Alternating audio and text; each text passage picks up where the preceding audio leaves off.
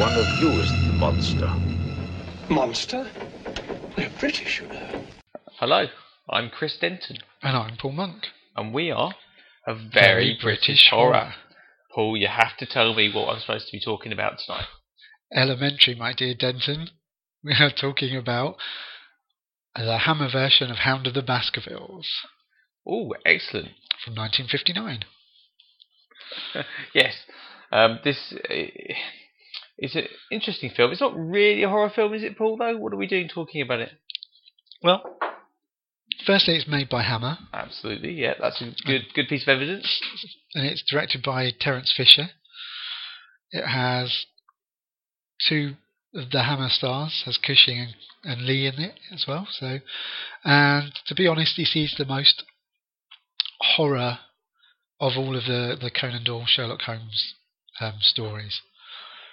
And this is done in a particularly, I would say this is their attempt to sort of make it a bit more horrific, if you like. Well, that's right, because this was basically in the late 50s, great sequence of original Hammer classics. Yep. We're just looking at where this fits in. It's actually between Dracula and the Mummy, isn't it? Right at the start. It is, yeah. And so, yeah, after doing Frankenstein, then Dracula, the obvious thing to do after that is Sherlock Holmes. Exactly, the obvious thing. Well, it's not. It's not unobvious, though, is it? Because although Hound of the Baskervilles does not seem like a horror book to us, I think there are gothic horror elements. It has the trappings of it, doesn't it? I mean, you've got a curse, and you've got this creature that's stalking the creepy moors, and the moors themselves are quite scary with the bogs and all this kind of stuff. So you've got this whole there is this kind of horror element to it. And plenty of horror films have realistic explanations for the horrors that occur. I mean, yeah. So yeah.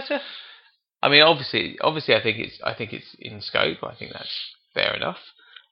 You mentioned Terence Fisher, the great director who had obviously directed Dracula and Curse of Frankenstein, and before that, earlier on, Hammer films in the sci-fi period, prior to the Gothic horrors.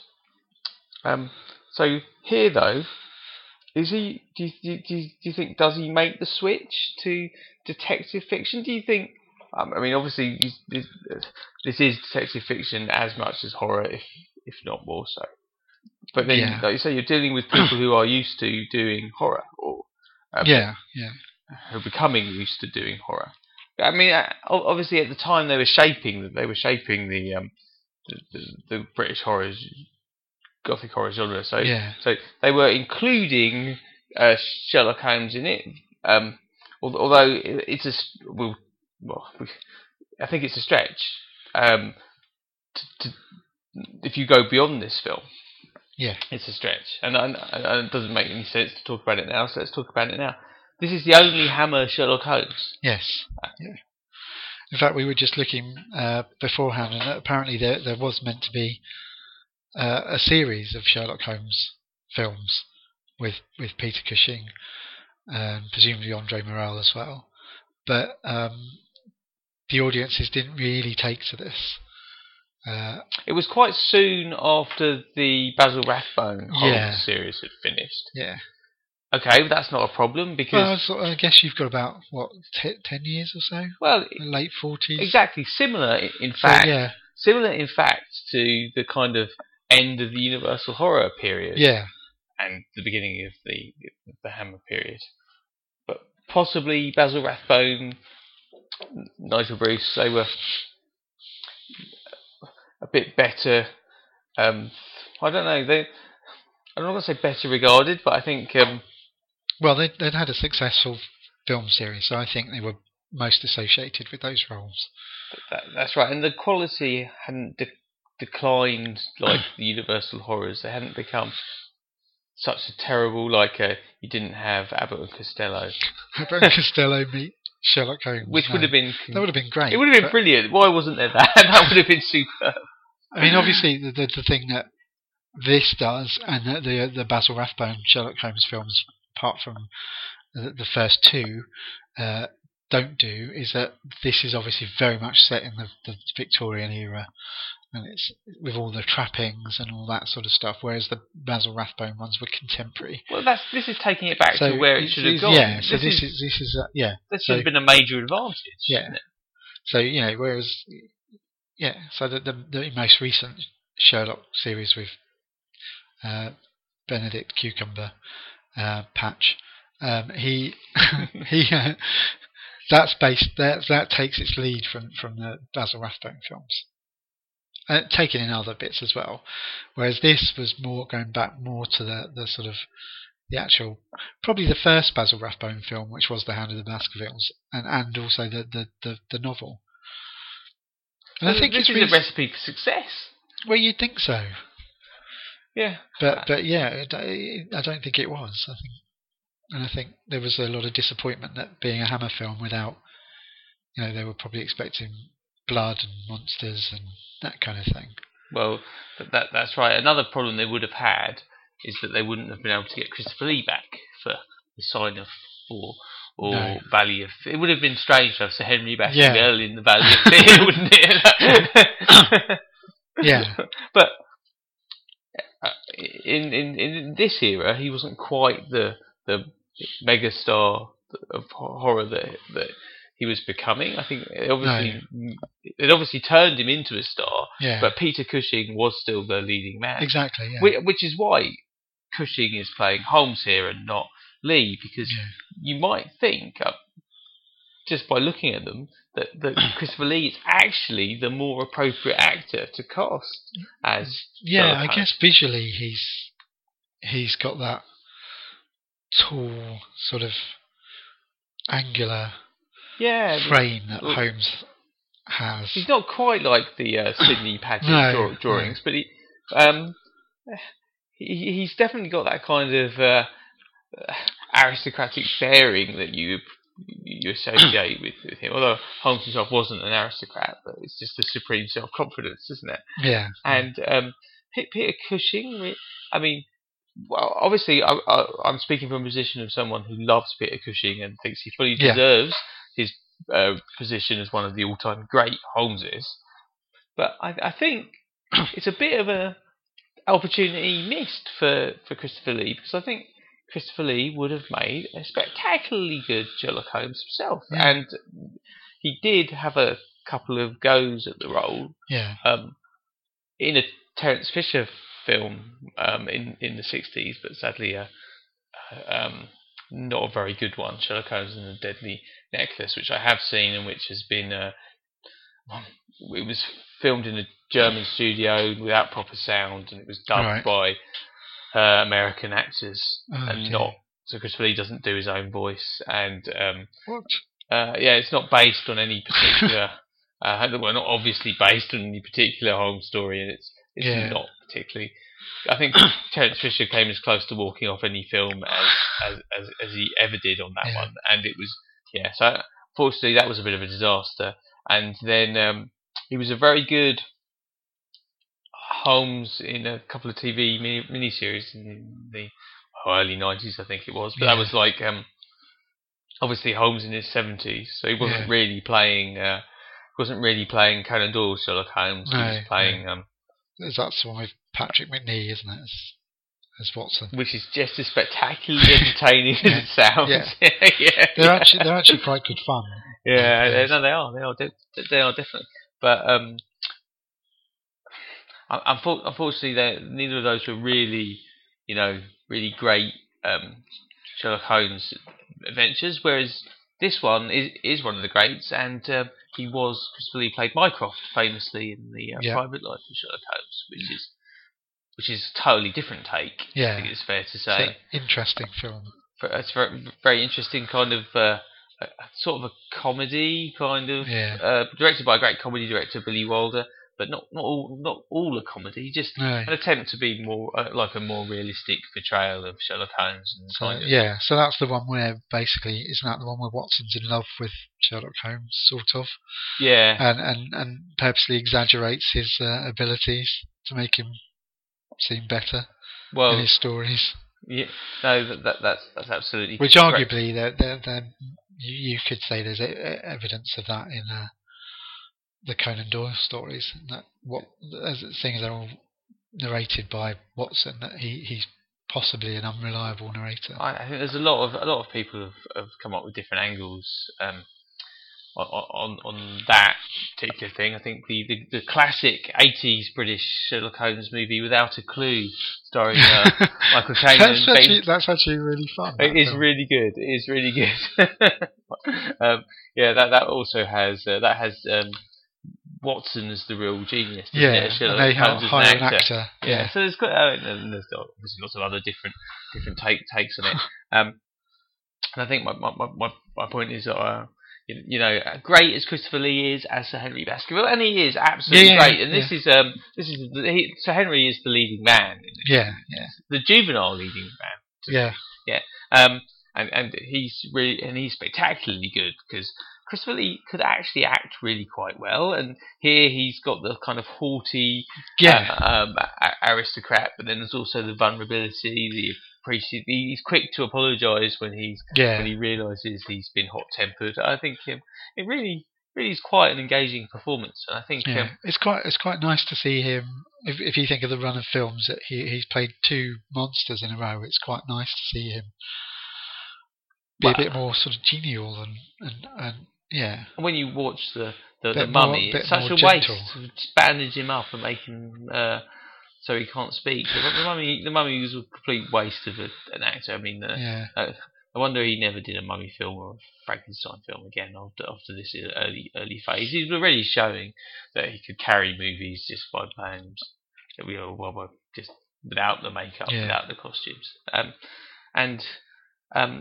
Peter Cushing here was relatively young. Well, it's the top of his stardom, 40s. He's relatively young. Yeah, he's the right age for Holmes. He's not really.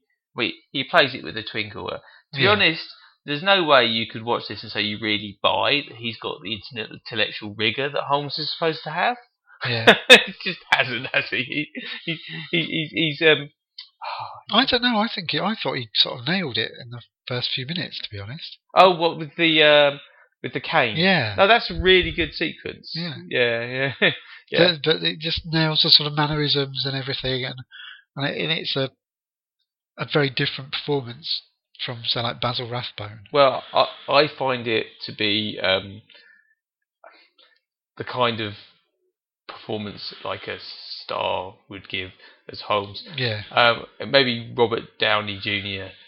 I'm sorry to say, it's not like a great character performance. It's a kind of engaging introduction to a character who's supposed to be, like quite clever, but basically the lovable action hero. And I've seen this kind of thing.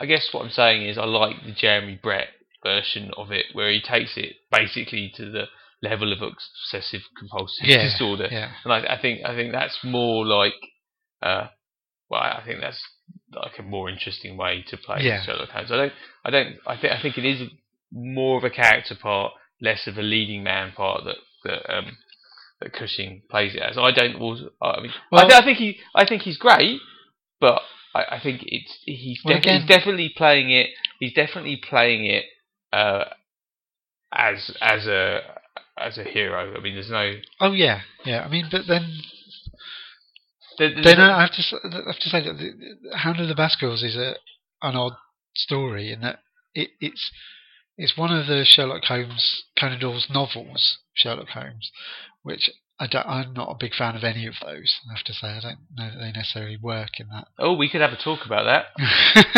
We could do. You're right. This one isn't particularly great. And the thing is, I think that for some reason this is the story that everyone latches onto. Because it was tremendously successful at time. I think Yeah. this is because of what happened right back in Victorian times when the character Sherlock Holmes was introduced in the novel A Study in Scarlet, which I thought was great, but which wasn't a big success. It was in another novel, Silent 4. I enjoyed that. Yeah. Again, not particularly successful for the time. But then this magazine comes out called The Strand, and there's a regular series of Sherlock Holmes adventures. The Adventures of Sherlock Holmes, starting with Scandal in Bohemia. Tremendous, extraordinary success. It's like the Downton Abbey of its day, or the Broadchurch, or whatever. And Conan Doyle decides at the height of his success to kill off Sherlock Holmes, which is a very unpopular decision, but also amazing publicity. He causes a national outcry. I mean, you couldn't imagine a bigger splash. Fantastic. And then with the audience clamouring for more, the demand, the pent-up demand, so great because there's this real fear there's never going to be any more. Out comes Hound of the Baskervilles, which is set before the adventure of the final problem, so he doesn't have to worry about resurrecting him. But it's a brand new Sherlock Holmes story, and the third Holmes novel, and you know, the public lapped it up. It was a tremendous success, and which in many ways inspired the series Houdini and Doyle, which is obviously the main part of the legacy of Sherlock Holmes. Actually, correct as all the rest of it. No idea what you're talking Houdini and Doyle. It's on OTV Encore. It's quite a good show starring Stephen Mangan as Sir Arthur Conan Doyle. Okay. Anyway, I really love Sherlock Holmes. I know you do too. Yeah. We really love it. But I don't think Hound of the Baskervilles is the greatest one. No, I think it was just that was the biggest impact. Well, it's interesting as well because for about a third of the book, Holmes isn't really in it. Well, that's as well. Famously the case, and in the Hammer version, they compressed that to about 5 minutes of him not being around, don't they? Well, it's a little bit longer than that, I think. It's not a hugely long film. To be absolutely honest, Peter Cushing is in this film a lot more than many other films in which he is the titular star. So, especially later on, when like studios like Amicus couldn't actually afford to have him for the whole recording studios. So and now the Screaming Starts would bring him in like the 53rd minute or whatever. So his absence here is not considerable. No. Though in the BBC version of Hound of the Baskervilles, also starring Peter Cushing, I think it's a bit more considerable because that's slightly more faithful to the book. Again, I think the Jeremy Brett one, he's away for quite a bit because that's a feature-length episode. I think that's an hour and a half. So again, he's not in it for a good deal, which is a good opportunity for the character of Watson to do something, which then brings us nicely onto. That was so professional. It's good, wasn't it? That was so professional. Nicely onto Andre Morel, who plays Watson in this, and is the very first Watson who isn't a complete bumbling idiot. Because Nigel Bruce had rendered him to be basically a dullard. Yeah, just a complete idiot who has no idea what's going on and bumbles around and makes a complete arse of himself, basically. Which is very entertaining, but isn't as written in the book. No. Where Watson obviously doesn't have Holmes's detective gifts, but he's a brave man of action, and he's a qualified doctor, so he has to have some level of intelligence. Well, that's right. So he's had a bit of a disservice in the Rathbone films. Well, that's right, and Andrew Morel was a great character actor himself, and used by Hammer several times. I think we saw him in Plague of the Zombies. We did, yeah. Where he starred in. He's not quite. He's more of a supporting actor. He's very good as the lead character, but he's not really got the Cushing and Lee kind of star power. That never gravity. He's great as Quatermass. He is fantastic as Quatermass in the TV Quatermass in the pit. Yeah. It's bizarre, actually, totally bizarre that Hammer never actually used him as Quatermass. Yeah.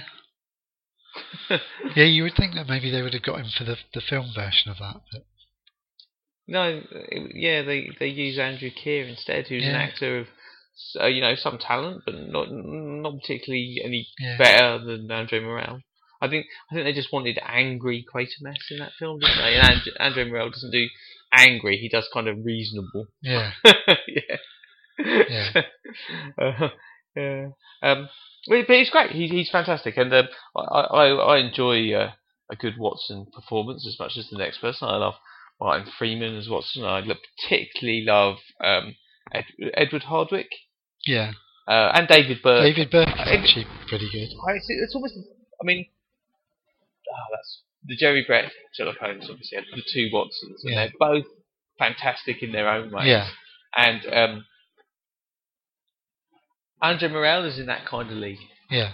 Yeah, it's really good. It's kind of the core of the film. Yeah. Because Watson should be the core of any Sherlock Holmes story, really. Yeah. He's he's kind the of everyman, isn't he? Exactly. He's your way into. He's Doctor Who's companion. Yeah. He's your way into the crazy world of this detective who has extraordinary powers of deduction that you couldn't possibly fathom. And it's one of those things, actually, when you read just digressing a bit, when you read the Sherlock Holmes stories, in the first few, well, the first sort of group of them, they're very good at. Conan Doyle's very good at explaining how Holmes deduces stuff, but when you read a lot of the later ones, they don't really go into the detail of how he's worked something out. Just it sort of becomes a bit more accepted. Well, I think they stopped going into that level of detail, probably because Conan Doyle can't be bothered to explain it. It's like, yes, we just know that Holmes does this, so yeah, he's gonna hand wave it away in a single line and say, "Oh, what is this?" for this reason, but I'm not going to go into any more details. But yeah, well, it is true, isn't it? That after Sherlock Holmes came back. Eventually, the Empty House. Yeah. So Holmes. I love that story. Yeah. I really like that one for some reason. I don't know. Just big fan of Colonel Moran. Yeah. Yeah, no, that is very good. But I think intermittently Doyle wrote them throughout his life. And the later ones, the ones he wrote were published in the 20s. The Sherlock Holmes Casebook, is that the last one? Or was there one after? No, his Final Bow was the last. Oh no, his Last Bow. Last Bow, yeah. I think that's the last one. That's the last story chronologically, but I don't think that's the last thing that was published. There's The Lion's Mane, which is set after Holmes has retired, isn't there? Oh, is there? Yeah. Oh, I'm not sure I know that one. I thought it's about jellyfish.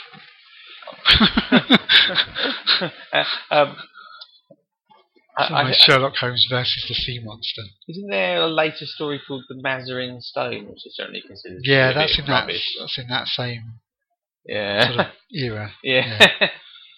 I mean, they're still good, the later ones, but they're not, they're not really. Anyway, should we get back to the film? Well, we could get back to the film. We're sort of just talking generally. This is going to be our only opportunity to talk about it, so we should grasp that opportunity.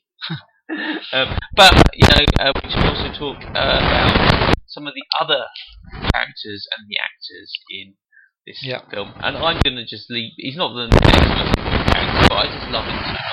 But Miles Madison, as the alcoholic bishop from somewhere. Exactly. He does. It's a sort of role that he does quite often. Well, especially in this period. Yeah. He's lovable, bumbling. Yeah. Obviously off his face on sherry most of the time, and misplaces tarantulas. Yeah. He was born in Croydon, of all places. Huh? There we go. Local to us. Yeah. Oh, yes, and great comic relief. I always enjoy his little scene. He's got 2 scenes in this, I think. Yeah. But I always enjoy that. Yeah. Very, very good indeed. And I think the comedy's played quite well actually. Because quite often they can, those bits can seem a bit jarring, but actually it works quite well. It does, and it is sort of jarring because the reason that he was brought in, I think, was to have little comedy bits in horror films. Yeah. Yeah, just to lighten the mood, relieve the tension for a bit before you build it up again. Yeah. But I mean, here they regardless of the trappings of the gothic horror film, there's no horror. No. In it, he's not relieving the tension. He's advancing the plot in a different way because of the thing with the tarantula, and he gives some more information about what's going on in Dartmoor and all that stuff. So and it works just as well. Yeah. No, I really like him. And the great John Le Mesurier, famous for his comedy acting because of Dad's Army, of course. But here, in his guise as a almost lifelong character actor, because the whole cast of Dad's Army were basically character actors who got but to the end of their career without anyone noticing them, and then suddenly became amazing stars in the UK because of this sitcom. Yeah. They were like the acting equivalent of the band Toto. Group of session musicians, or it just kind of did their own thing for years, brought together in this one band, and were a big success. And several of the cast of Dad's Army have come in and out of British horror. None of them are famous when it happens. No. Certainly not in the Hammers. We had John Laurie's in. Is John Laurie in Plague of the Zombies, or he's in one of them? I don't know. I might have to quickly Google that, but I thought he was. And John Le Mesurier here. I've just got a mental image of a zombie film with Clive Dunn going, "Go on, they don't like it up 'em." Well, Clive Dunn wasn't in, to my knowledge, any of the horror films. But, no, but then he was considerably younger than any of the rest. He wasn't actually old. He was like a middle-aged guy playing old. Yeah. That was his thing, wasn't it? Yeah. Which was kind of a comedy thing. You have to play old. No, as far as I can see, I'm completely wrong. I didn't think he was in there. So it must, but it's one of them that's like, maybe it's the reptile or something like that. I'm just going to Google this. I apologise to everyone listening, thinking why the reptile. There we go, Mad Peter. And his next film after that was the next year, where he played the Scotsman. And he was in Abominable Dr. Five. So there you go. So I don't remember that. Well, because he was an obscure character actor, like they all were. In the background somewhere. So great. It's so great to see them. And John Le Mesurier plays Barrymore the butler here. Yeah. And although Barrymore is reasonably important to the plot because his wife is the brother of the escaped convict. Yeah. All he's doing is being a butler. So yes, sir. Would you like your sherry now, sir? he does have that nice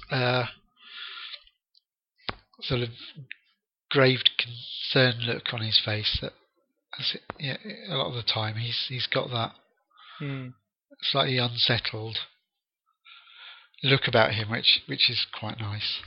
Yeah, I'm a big fan. I always do you find him do you find him quite tricky to take seriously after years of watching him in Dad's Army? Because although he's a sort of serious character in there, one of the sort of serious characters in there, he has that kind of slightly sarcastic kind of edge to the humour in that, which you can't help retrospectively hearing in other roles. Yeah.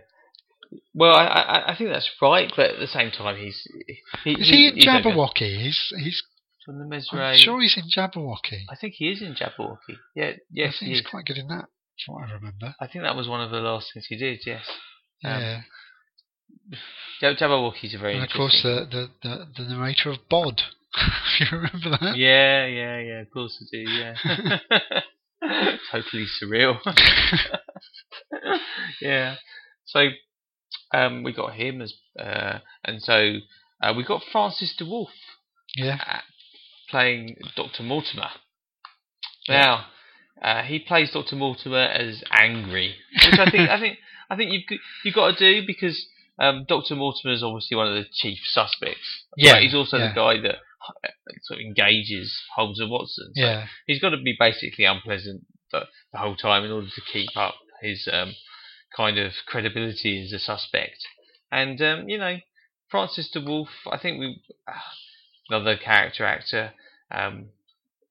You see him in lots of films. If you watch 60s, not so much 70s actually, but 50s and 60s British films. Yeah. But he seems to be in the Two Faces of Dr. Jekyll, playing a policeman. So he was in a Bond film, Carry On Cleo, which is everyone knows is a Carry On film is the peak of anyone's achievement. Yeah. So well done. Where Carry On Cleo's also got John Pertwee in, I believe, isn't it? So is it Carry On Cleo, John Pertwee? Well, maybe. Yeah, I don't know. That's complete. He's in Carry On Cowboy.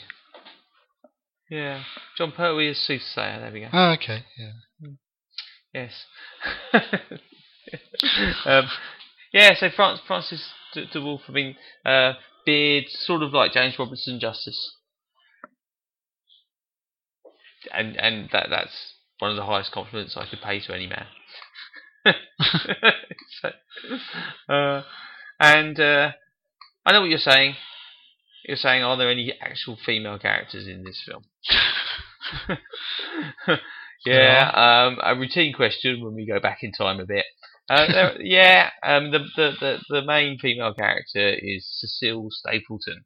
Yeah. Played by Marla Landy. No, I've never heard of her either. Hammer did go for starlets. I think we talked about that before. She was probably, it's just like, well, she kind of looks the part, so that'll do. Yeah, most of her other work was television. Yeah. But she's absolutely fine. Italian actress. Yeah. So plays the role of Cecile as Spanish, actually. I yeah, think. Yeah. But that character's not Spanish in the book, is she? Oh. I didn't actually read the book for this again, but I don't know how faithful that is. But yeah, she has this sort of very brief romance with Sir Henry Baskerville. It's quite. But it's intentionally done, as you obviously find out later. Spoilers! Spoilers! Spoilers! Yeah. I'm afraid we're going to tell you who did it in The Hand of the Baskervilles. Yeah, the Stapletons. Yeah, it was the Stapletons. There we go. So Cecile and her father. Mr. Stapleton. Yeah. Who we haven't mentioned yet. But so Cecile is kind of Cecile is a temptress, isn't she? Yeah. And she's turns out to be like the honey trap. And she's though she lures Sir Henry in, as she has his poor uncle. She's well up for it, and because she'll inherit the Baskerville fortune if that's the whole. Because Stapleton's a Baskerville. Yes, which is a bit of a change from the novel, because in the novel she is actually the wife of she's Stapleton's wife, masquerading as his sister. and she's being forced to be involved in the plot rather than actively pursuing it, which is interesting that Hammer took the kind of one. Or maybe that just didn't. Yeah. There's a female character in this. Let's make her more evil. Yeah. Oh, that's a good idea. But then I mean, they did that kind of thing, and so she's not an amazing. Well, it is quite a good character, but there's nothing really to counterpoint it. The only other female character is Mrs. Barrymore. Yeah. Who, let's face it, you don't really remember much about. No. she does some crying. Yeah, she cries a lot. And, her character doesn't really strike it lucky. Yes, that's what the world wants. Michael Barrymore jokes. Yes. Sorry. I don't know. The Barrymores are my kind of people. Yay! Aren't they also the only working class people in the? Have you? Yeah, they are. Apart from Selden, the murderer. So this is quite reactionary, but then Hammer Horror was reactionary. But then that's often the case in the Holmes novels, that there aren't any stories. There aren't any working class people, and if they are, they tend to be up to no good a lot of the time. Yeah. And Hammer don't challenge. Well, they make it worse. It worse. Yeah. But then Hammer don't have many working class people in any of the films anyway, unless they're for like Michael Ripper. Yeah, but then they're normally in there. Either they're like a bit part, well, we did, or they're a comic relief part. We just did Curse the Mummy's Tomb, didn't we? The working class people in that were hilarious. Because the working class people are hilarious. It's all laugh at the poor. That's great fun. Yeah, I'm not totally sure that Ken Loach would do the same kind of thing. So yeah. Ken Loach Hammer film. That would be interesting. That'd be a new take on it, wouldn't it? It would be, yeah. That would be slightly different. And are there any other actors? The only thing is Stapleton's played by a guy called Ewan Solon. Oh yeah, who was not a terribly successful actor, but he did have 2 roles in Doctor Who. Just the obligatory Doctor Who mention. 2 roles in Doctor Who. So he was one of the characters in The Savages, William Hartnell story, and he was also one of the crew members in Planet of Evil, the one with the invisible antimatter monster. If you remember that one, in the jungle. Yeah. Set in the studio. It's not very good. It's not one of the best stories. There isn't really anyone else particularly of note, is there? There is one other female character, which is a bit leads into a bit that I wanted to talk about. Okay. Who's an actress called Judy Moyens, and she plays the servant girl right at the very beginning in the prologue-y sort of bit with Sir Hugo Baskerville. Oh, which we haven't even mentioned. It's a bit poor, really. But that's. I think that's that. I mean, I didn't mind that bit. I mean, it's horrible, and the Hugo Baskerville is a horrible upper class. Yeah. Twat, basically. Yeah, he is. And he refers. They're all doing fox hunting stuff, so they're all in fox hunting gear, and he refers to her as he says something like that. She runs off, and he goes, "Oh, the bitch has got away," or something, and they all go trying to hunt her. He literally does release the hounds. He does, yeah. But he ends up murdering her. The spot that then becomes the place that's supposedly cursed. Apart from that being a sort of prototype Bullingdon club.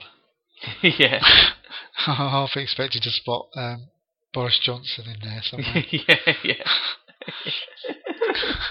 Maybe Sure a couple of pig pig heads. Yeah. I'm sure they were sort of in a room just off. I think this is Hammer really using this section to go. Yeah, this is Sherlock Holmes, but yes, it's still horror because it all happens in a kind of very ritualistic way, and they In focus fairness, on the blood on the knife, and it's all very Kensington Gore. yeah, it's all very very horror film, and I think it's sort of Hammer saying, yeah, we're going to do it our way. So I think it's quite a bold statement. I don't think they then follow it up. It's got nothing to do with the rest of the film. No. Really. No, and the thing about that is that it's almost identical to the flashback sequence, and then now the screaming starts with Herbert Lom. Remember? Yeah. Well, yeah. Oh, and there's a very similar bit with in the Plague of Zombies, isn't there? With fox hunting. Oh yeah, there is. Guys trying to hunt down a girl. So it's obviously a bit of a theme. Well, yeah, that's right. It is okay as a sequence, but it's not. I don't know. It's just all right. It's trying to sort of set up the mystery and the creepiness of it, make you think perhaps there is going to be supernatural after all. And let's deal with the thing that everybody says about this film, which is why it's not a horror film. The dog. Yeah. I mean, Hammer never had any idea how to make the dog scary. They famously tried to shoot long shots with children dressed up as the main characters to try and make the dog look bigger. Right. And then that they actually shot it. And when they watched it, they thought, yeah, no, that's just kids and the dog. So they had to abandon that.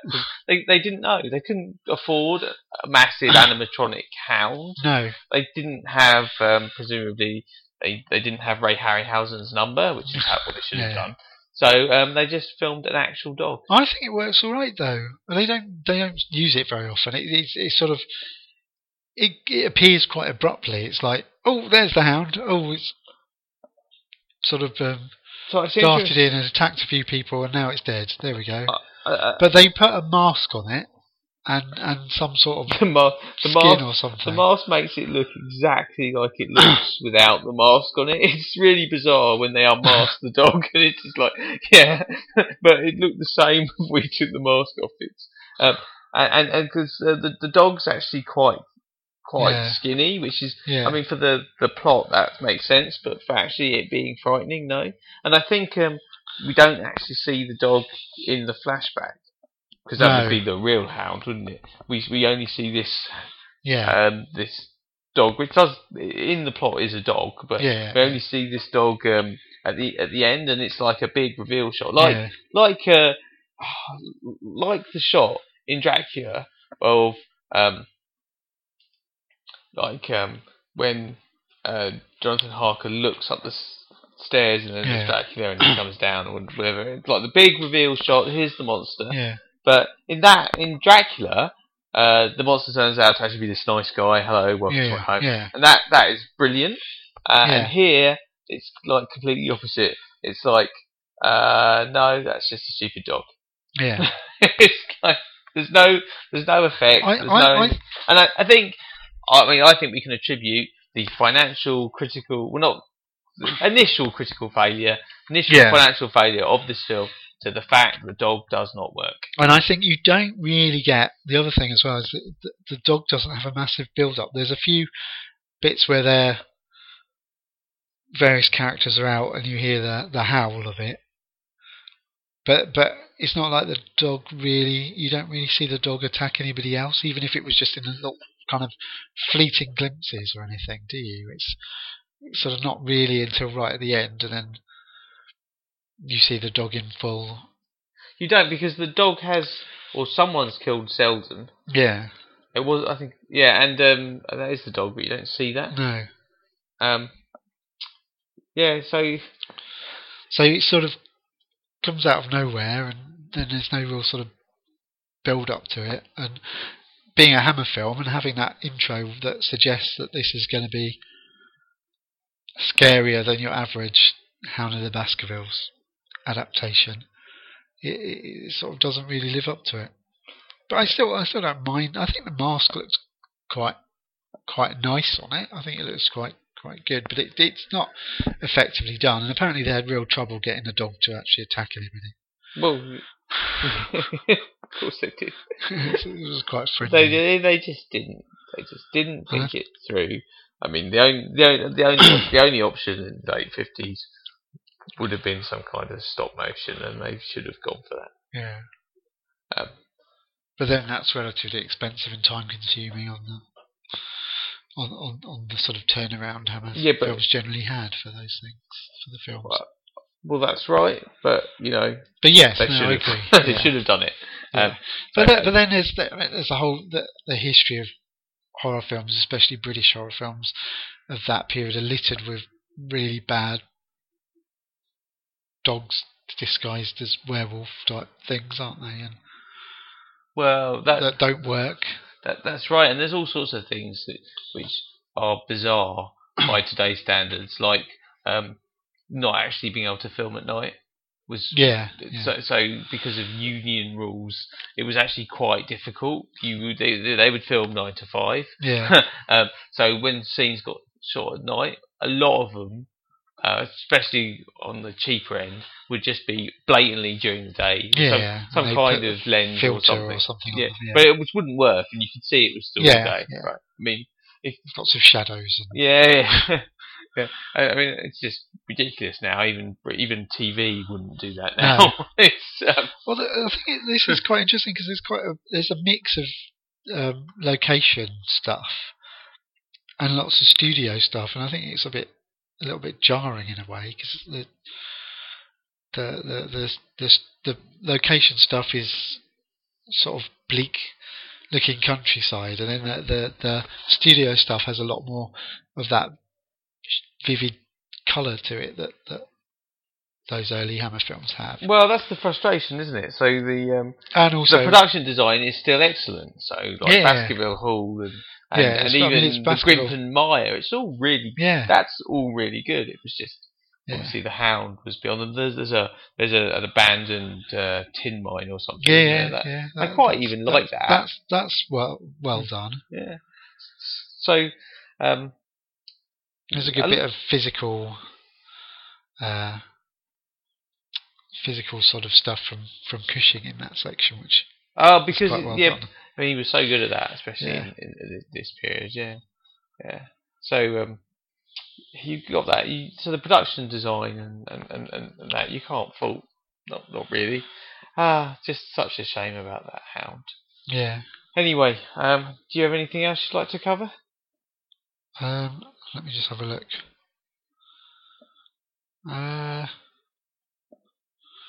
There was a sort of interesting bit I noticed where out on the moors that there's a point where Watson appears to be wearing the stereotypical outfit that people normally associate Holmes wearing, and then Holmes is wearing something completely different. But then later on he does then have the old deer stalker and cape type. Well, he says elementary, my dear Watson, as well, doesn't he? Yeah, he does. But rolled out the old cliches. Yeah. But no, I don't know that I have much else to talk about. Right. Well, I want to finish on this. Yeah. On this point. So I watched this on Netflix because this is Hound of the Baskervilles is on Netflix, and it gave me some recommendations. Now, bearing in mind, there's not an amazing amount of British horror films or classic American horror films even on the UK Netflix, which is what I have. But The Skull, we watched The Skull. The Man Who Could Cheat Death is on there as well. I noticed, same period, Hammer again. So you can see that there's some other things as well. I think The Woman in Black, Hammer's Woman in Black, has come back. So I think they could probably have done better than More Like This. Doctor Who, just Doctor Who, the new series. Yeah. Outpost 2, absolutely fabulous. Has a lot in common with The Hound Grand... of the Baskervilles. Yeah, well, obviously it's clear the parallels. The Grand Budapest Hotel, Escape from LA, and 40 Towers. Not exactly like Hound of the Baskervilles, is it, Yeah, Netflix? No. Really? I think your computer program is probably broken. I think the trouble is Netflix doesn't have a vast library of absolutely everything. No, but so much more appropriate but then, stuff yes, than it this. could have picked. I mean, it's got the Private Life of Sherlock Holmes. It's got the BBC Sherlock. That's on there as well. I mean, come on. I think they just randomly pick. Well, yeah, I mean, things. I mean, it's billed as more like this, but what it means is essentially 6 random things you could watch now. Yeah. But of those 6, Outpost 2 is, I believe, a British horror film. Right. And Outpost 2 therefore qualifies in scope for the Very British Horror podcast. And the way that sadly none of the other 5 things do. Not even Doctor Who, although we mention it every episode. So we thought we'd watch Outpost 2 and report back as to what it's like. Massive fans of the Outpost series of films, of course. Yeah, I mean, haven't actually watched any of them, although we're not big fans of zombies. Hammer play the zombies apart, but you know, Nazi zombies, it's quite a twist. I think Nazi zombies works. So I think we're going to do that, but we might have a special twist. But let's first, before we get to the special twist, let's do our traditional questions. Okay, right. I'm going to do the traditional questions, but I'm going to make them slightly different. So, first one is did you enjoy this? Yeah, it's good. Yeah, no, I really liked it too. Second one is, does it hold up as a Sherlock Holmes film? Oh, difficult. Yes, it's one of the classics. It's one of the classics. Yeah, I think it does. I think it introduces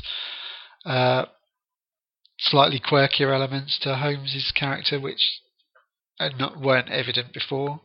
And I think it contributes to the more intelligent Watson. If you like, the more intelligent Watson is great. He's the nicer, more likable, not very edgy version of Holmes. Yeah. But he has some of the kind of quirks that the Basil Rathbone one doesn't have. Basil Rathbone plays him much more as a kind of very blokey sort of action hero type thing in a lot of the films.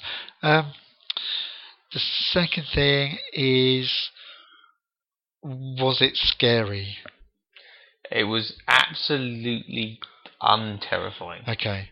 And the next one, I agree. And the next one is, does it hold up as a horror film? No. It doesn't work as a horror film at all. I think it tries really hard to try and pretend it's one. And Bray Studios looking a bit like Dracula's Castle. Very much like Dracula with all of this, but it doesn't really work. No, and I think, I mean, as much as anything, that is a major contributing factor to the essential failure of Hammer's. Yeah, exactly. That's why there isn't a whole series of Hammer Sherlock Holmes films. No, which is a shame, because I think that would have been good. It is a shame. It's a real shame. But then, as we discussed earlier, Peter Cushing did come back and do a BBC series, which, although only some of the episodes survive, is definitely worth watching. And they did. It's the same. There's only 6 surviving episodes, of which 2 are actually Hound of the Baskervilles. But that's definitely worth watching. And then Cushing himself came back as old Sherlock Holmes for The Masked Death. Which is, yeah, it's all right. I think I'd go as far as to say it's all right. I remember watching that ages ago. Was it one of the things that was quite tricky to get hold of even back then? But it did come out on video, but it's not available on DVD. No. I mean, it wasn't easy to get hold of. No, it was made for the early days of Channel 4. Yeah. But yeah. So I think that's the Hound of the Baskervilles. Yep, I think so. Okay, so what's his twist then? I'm really excited, and I even know what the twist is, but I'm still excited to tell people. Okay, so to do it a little bit differently, what we're going to do next week, not next week, but the next episode, is we're going to podcast live whilst watching the film. Yes, we are. It's like it's like it's going to be like a bit like a film commentary, but there will be a bit of kind of probably a bit of general talking and everything. It could be a complete disaster. It might not work at all. This could be a terrible disaster because we'll have to either talk through the whole film, so we'll have less and less idea what's going on, or it'll be very silent. We'll be those kind of people that we probably really hate, which is people that talk through a film you're trying to watch. So we might end up really hating ourselves at the end. But the great thing about this will be that you could actually, watch the film whilst you talk, and then that might fill the silences a bit. I think that might be the way to go, actually. This is what an experiment. We're innovators. Well, we'll give it a go. We may do it as a. It depends on how it comes out. We may do it as like a commentary, in which case we'll do a little bit at the beginning where we say, right, start the film now. Yeah, that could really work. And then do it that way. But if it looks out like there's too many silences where we're just not saying anything, it might just get edited down to a normal podcast. Or possibly this will never appear, and the next film we talk about will be a completely different film, and we'll just never mention that idea again. Anyway, I'm excited to see how it turns out. Yeah. But social media, computers. Well, those stuff. Things. Yes. And phones even. How can people contact us? Okay. Yes, so you can call us. You can call us. Call us now. Call us now. It's because you're talking about phones, right? So yes, you can contact us in lots of ways. So via Facebook, on it's just a Very British Horror. Yeah, we're easy to find on Facebook. Or Twitter, where we're at Very Brit Horror. Email, you can email us, and we will read it out. Unless it's very abusive. Oh, we'll read it out if it's very abusive as well. And that's a verybritishhorror@gmail.com. Or we do now have a website, which is a verybritishhorror.wordpress.com, I think. I'll just check that. Yeah, I think that's right. Not awful lot on there at the moment, but obviously if you want to contact us to put anything up there, if you've got anything interesting, articles or anything like that, then do email us and let us know if there's something you think would work going on the website. And lastly, if this podcast comes out before the 29th of May, which it hopefully should do, you can vote for us on the New Media Europe Awards in Best UK Podcast category. And we're zooming up the table, actually. We are we? I don't know. I haven't checked for a while. And details of that we'll put on the Facebook page and everywhere else, because I can't remember what the link for that is now. But if you just type in New Media Europe Awards 2016. Yes, but don't do that unless you're going to vote for us. But yeah, vote for us, obviously. Right, but I think that's the end. So until next time, I've been Chris Denton. And I'm still Paul Monk. Good night.